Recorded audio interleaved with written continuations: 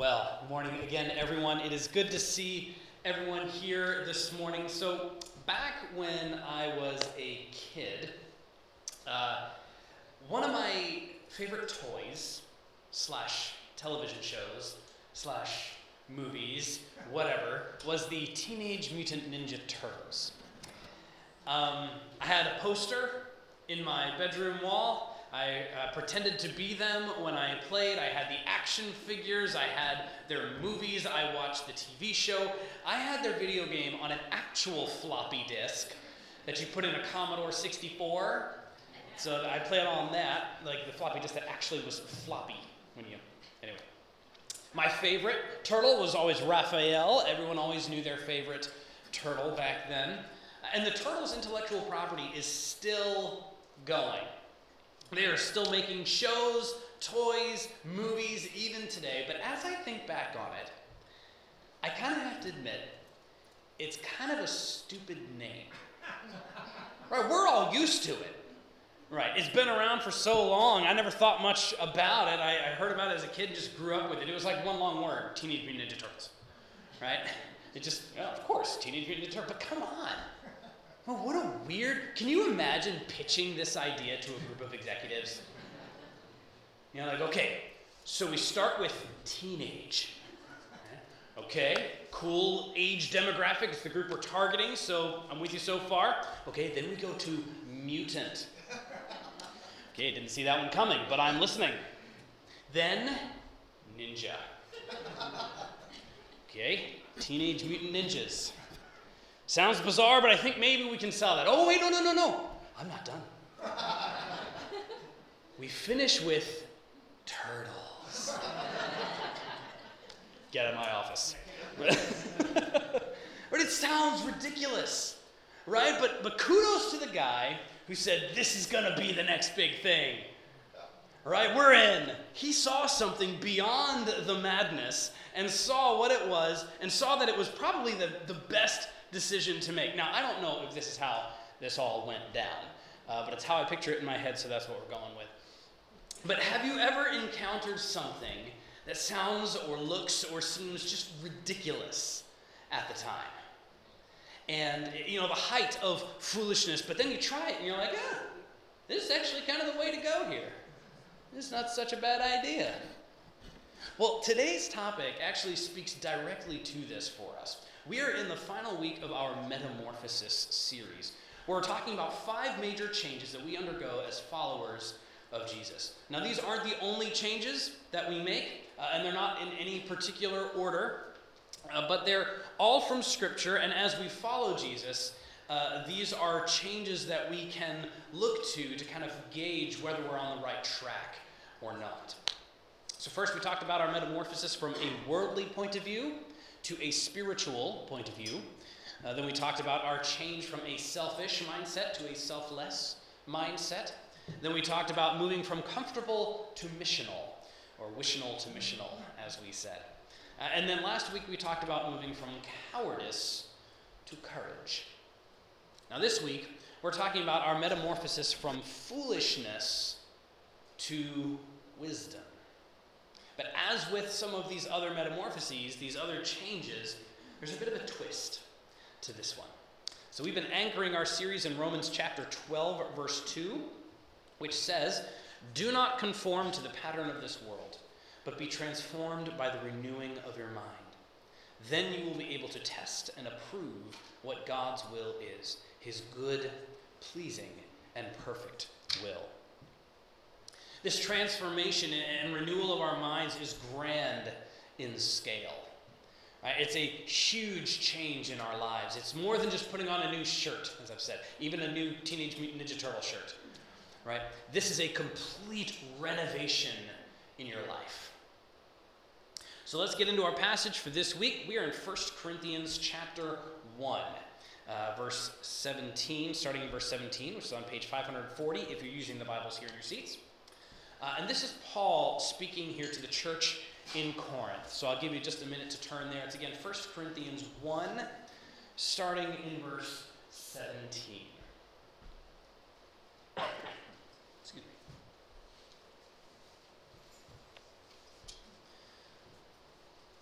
1 Corinthians 1, verse 17. For Christ did not send me, Paul, to baptize, but to preach the gospel, not with wisdom and eloquence, lest the cross of Christ be emptied of its power. Now, just a quick break here. If you'll notice, if you're reading in your Bible along, you'll see there's a section break there. In the NIV, the section heading says, Christ crucified is God's power and wisdom. And it's a fine section heading, but it shouldn't really be right here. Right? These section headings weren't there in the original writings. Neither were the big numbers and the little numbers. Right? The big numbers are the chapter numbers. The little numbers are the verse numbers. These, along with the section headings, were inserted years and years later to help us to be able to find certain sections easier. And actually, they can be very helpful, right? We were able to find right where to go whenever I said, hey, we're in 1 Corinthians 1:17. We knew exactly. We can use the table of contents. We can look up the page number, whatever it is. It's right there. But sometimes the section heading and the chapters can make you think that verse 17 is separate from verse 18 somehow. But it really isn't. In fact, verse 17 is actually the beginning of the thought in verse 18. They're completely connected.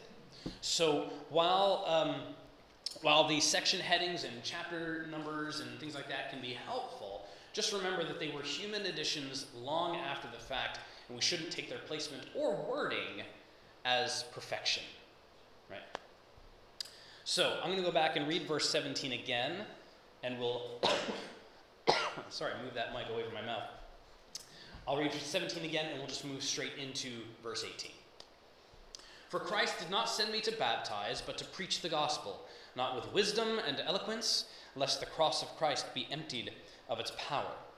For the message of the cross is foolishness to those who are perishing, but to us who are being saved, it is the power of God. For it is written, I will destroy the wisdom of the wise, the intelligence of the intelligent I will frustrate. Where is the wise person? Where is the teacher of the law? Where is the philosopher of this age? Has not God made foolish the wisdom of the world? For since in the wisdom of God, the world through its wisdom did not know him, God was pleased through the foolishness of what was preached to save those who believe. Jews demand signs and Greeks look for wisdom, but we preach Christ crucified, a stumbling block to the Jews and foolishness to Gentiles. But to those whom God has called, both Jews and Greeks, Christ, the power of God and the wisdom of God. For the foolishness of God is wiser than human wisdom, and the weakness of God is stronger than human strength. All right, so we've read the passage once. I'm going to read it again, but this time I'm just going to stop periodically and we'll give some explanations and kind of work through it that way. Hang on just one moment.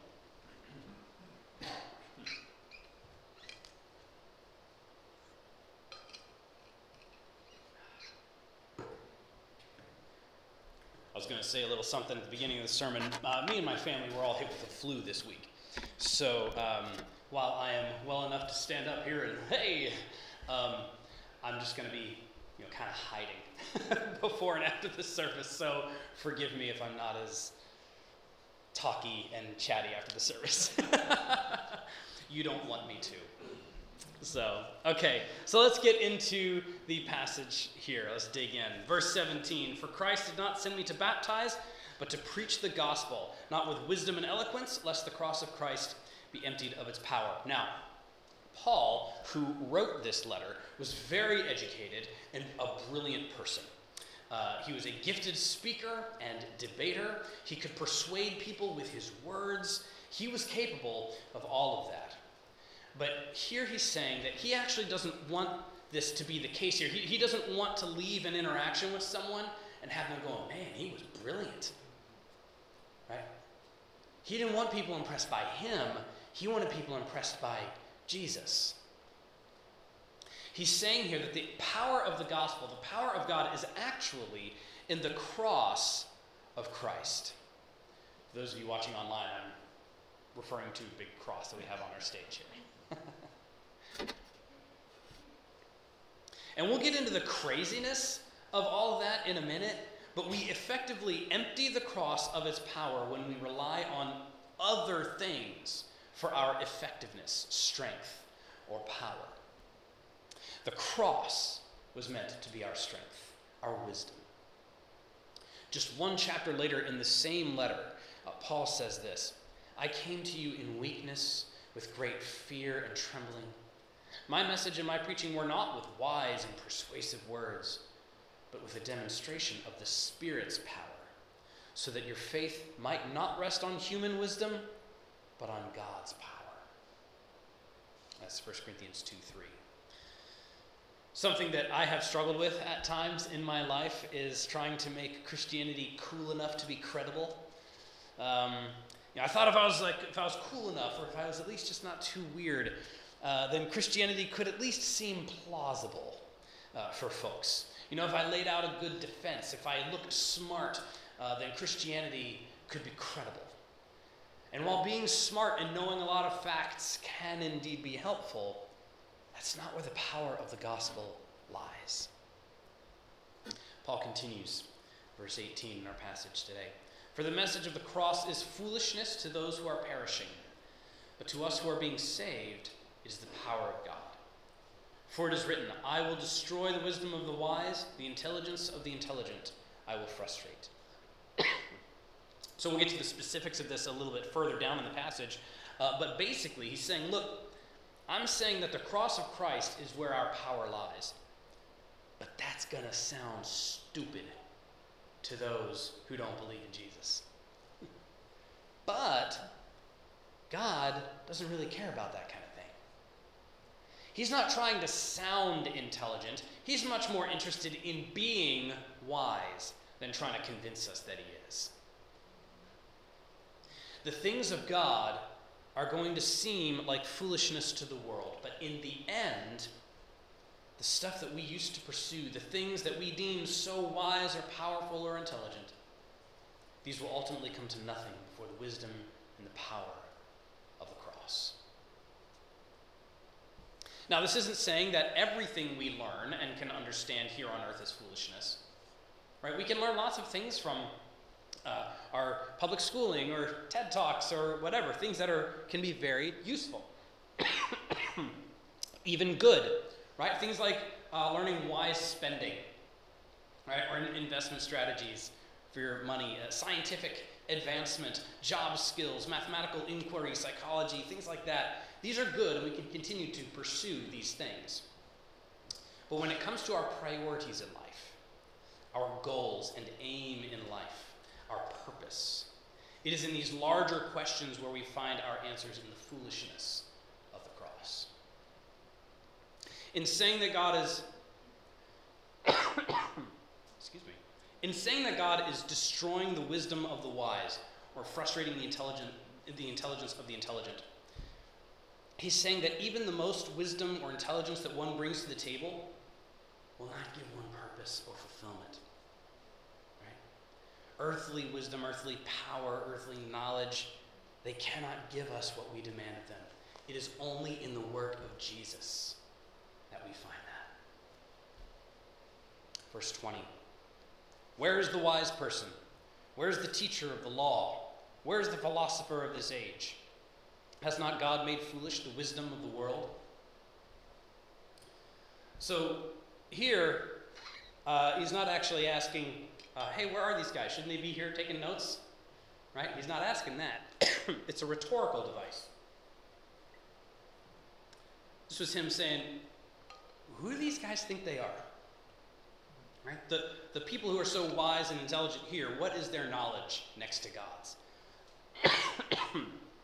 Verse 21, for since in the wisdom of God, the world through its wisdom did not know him, God was pleased through the foolishness of what was preached to save those who believe. What? That sounds a little weird. The sentence is a little funky in its construction, possibly a product of our translation into English, but essentially Paul is saying here, look, God in all his wisdom saw that even the wisest among us couldn't recognize him or follow him. So it was his pleasure to reveal himself to those who were lowly and to reveal his power through things like surrender, love, and even death. But then his full power was on display in his resurrection, which was the confirmation of Jesus' work being accepted and our sins being atoned for. Then Paul says, verse 22, Jews demand signs and Greeks look for wisdom, but we preach Christ crucified, a stumbling block to Jews and foolishness to Gentiles. The Jews were theologically oriented. They wanted miraculous signs and wonders. The Greeks were intellectually oriented. They wanted powerful orations and persuasive arguments. So for the Christians to go around bragging about a crucified Savior, this would have gone over like a lead balloon. Right? To the Jews, a Messiah on a cross would not have been the sign and wonder they were looking for. Right? Dying on the cross isn't miraculous. It's stupid and reckless and a waste. To the Greeks, a dead Savior on a cross wasn't persuasive, it wasn't wise, it wasn't powerful, it was foolish, weak, and shameful. To say this is a stumbling block is to say that the cross, as our sign of triumph through surrender and death, would not be what the Jews or Greeks were looking for. And it's often not what we're looking for either. Right? When we want victory, we look to the winners among us, right? We look to the strong. But this flips the whole idea of strength on its head, which is kind of reminiscent of the idea of courage last week that we talked about. To those who aren't followers of Jesus, this will all look stupid. It will all look foolish. Verse 24, but to those whom God has called, both Jews and Greeks, Christ, the power of God and the wisdom of God. So then he says here that to those who know Jesus, to those who believe in his resurrection, that he was who he said he was and did what he did, it's these people who will see the wisdom and power of the cross. In verse 25, for the foolishness of God is wiser than human wisdom, and the weakness of God is stronger than human strength. This comparison between God's wisdom and strength versus our wisdom and strength reminds me of another letter that Paul wrote to this same church, actually, in Corinth a little while later. He says in 2 Corinthians 12, but he, Jesus, said to me, Paul, my grace is sufficient for you, for my power is made perfect in weakness. Therefore, I will boast all the more gladly about my weaknesses, so that Christ's power may rest on me. Christ's power may rest on me. That is why, for Christ's sake, I delight in weaknesses, in insults, in hardships, in persecutions, in difficulties, in recovering from the flu. For when I am weak, then I am strong. Not because of my physical capacities, but because of who God is. So basically, the things that seem so foolish at the outset, the things that seem so powerless and weak at first, it's actually the wisdom that we've been looking for all along. It's like someone set out a Teenage Mutant Ninja Turtle in front of you, having never been a thing before. And you're like, you know what, this looks weird, but I'm in, right? And when you do, you find that it was the thing that people have been looking for all along. Except it's like a million times better. Seems almost a shame to compare the gospel to Teenage Mutant Ninja Turtles, but it works if you don't think about it too much. So we need to understand what Paul's doing here. When he's talking about the foolishness of God or the cross, it would be as if he put like quotation marks around the word foolishness. Because rhetorically, what he's saying is that God's foolishness isn't foolishness at all. It's actually wisdom. That's the twist I mentioned at the beginning.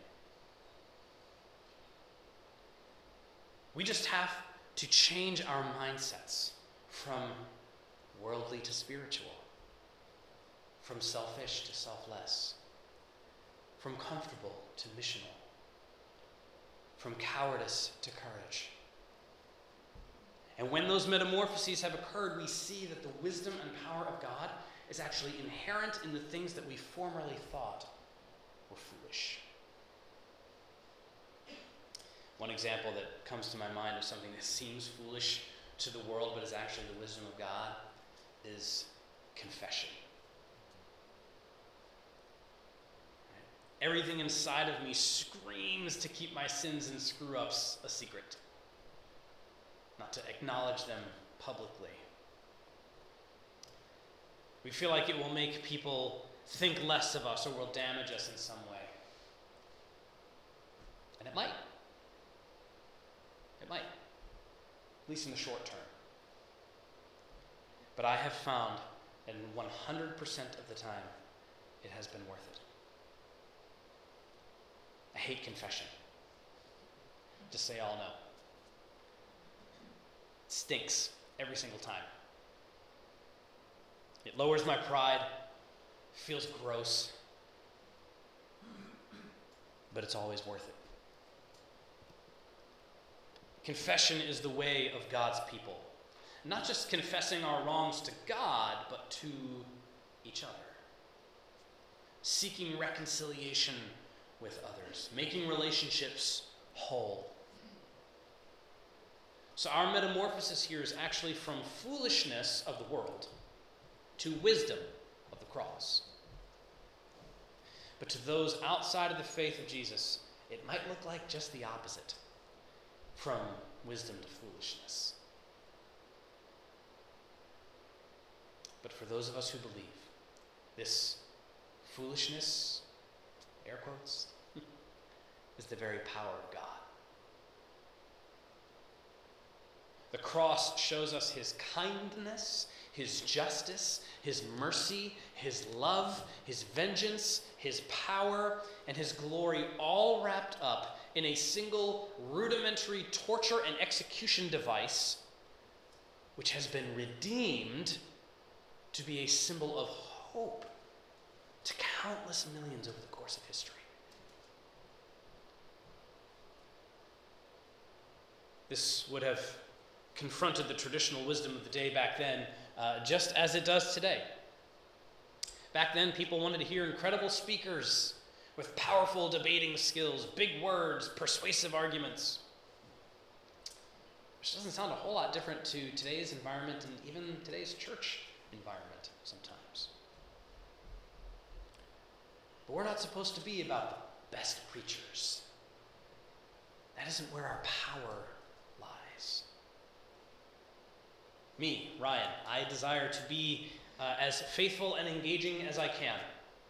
I thoroughly believe that if I preach in a boring way, I'm doing the scriptures a disservice because they're fascinating and the words of life are contained therein, right? But even if the Lord blesses me to make my words good to whatever degree, it will never matter how good I get. It will never matter how engaging I might be, because the power of the church will never be in me. At least it better not. Because I'll be gone someday. I don't know if you knew that. I won't be the pastor here forever. Who knows what will happen next month, next year, or in 20 years, or 200 years? I hope I'm not around in 200 years. I'd love to stay here, personally, for as long as I'm physically able and for as long as you'll have me. But I might die someday. Right? I might have to move.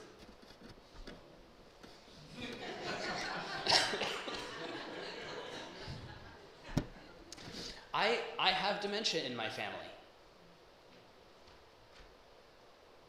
I have no idea what will happen in the future. But we as God's people can rest assured, because the power of our church is not in an orator, but in the cross. And the same goes for you. in your interactions with others. The power of heart change, the power of his word going out and persuading people to follow him, it's not in your apologetic skills, right? And meaning how well you can defend your faith and answer questions. It's not about your persuasiveness. Jesus and him crucified, buried and raised from the dead is our power. And as long as we focus on that, we will not stumble. I said before in a sermon a while back in our Sermon on the Mount series that perfect obedience is still the standard for us, for God. Perfection is still the standard. And that's scary until we realize that Jesus lived our perfect obedience for us. He lived our perfect obedience for us. And we've said before how our sins demand justice, and the penalty of our sins is death. But Jesus died the death that we should have died because of our sin. And his wisdom was displayed when he rose from the dead, when he showed that his power, put the power of death and of this world to shame. When he showed that his wisdom of self-sacrifice was wiser than all the leaders of the church or governments put together. His resurrection gives us hope for today and forever, that we will live with him. And we can rest and take joy in that hope. That the foolishness of the cross is actually what gives us our hope of life and shows us the wisdom and power of God. Have you been putting your faith in something else?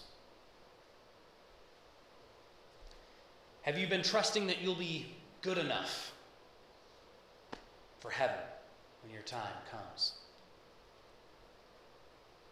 How do we know what good enough even is? Well, if it's anything short of perfection, we're in trouble. But there is hope. There is always hope. And that hope is in the foolishness of the cross. It is the life, death, and resurrection of our Savior. Near the end of this letter, Paul says this: "And if Christ has not been raised, our preaching is useless, and so is your faith. More than that, if Christ has not been raised, then we are found to be false witnesses about God. For we have testified about God that he raised Christ from the dead. But he did not raise him from the dead, if in fact the dead are not raised. For if the dead are not raised, then Christ has not been raised either. And if Christ has not been raised, your faith is futile, and you are still in your sins. Then those who have fallen asleep in Christ are lost. If only for this life we have hope in Christ, we of all people are most to be pitied." Essentially what Paul is saying here, if all this faith does for you is make you feel better while you're here on earth, that faith is worthless. Verse 20, he goes on, "But Christ has indeed been raised from the dead, the first fruits of those who have fallen asleep. For since death came through a man," meaning Adam here, "the resurrection of the dead comes also through a man," meaning Jesus. "For as in Adam all die, so in Christ all will be made alive." If you have not embraced this foolishness, if you'd like to say, you know what, this sounds totally crazy to me, but the craziness is almost what makes it sound right, then I would love for you to come talk to me, maybe not today right after the service, because I'm going to hide, because I don't want to get anyone sick. But make an appointment with me. I'd love to get together to talk. Talk to any of our leadership team members or staff. Actually, if you're on the leadership team or staff, can you just raise your hand, please, just from where you are? If you would like to have this conversation with anyone, like today after the service, talk to any of those folks with their hands raised. We would love to walk with you as we discover together life in the donkey kingdom, where it's the things that seem foolish at first that turn out to be the wisdom that we've all been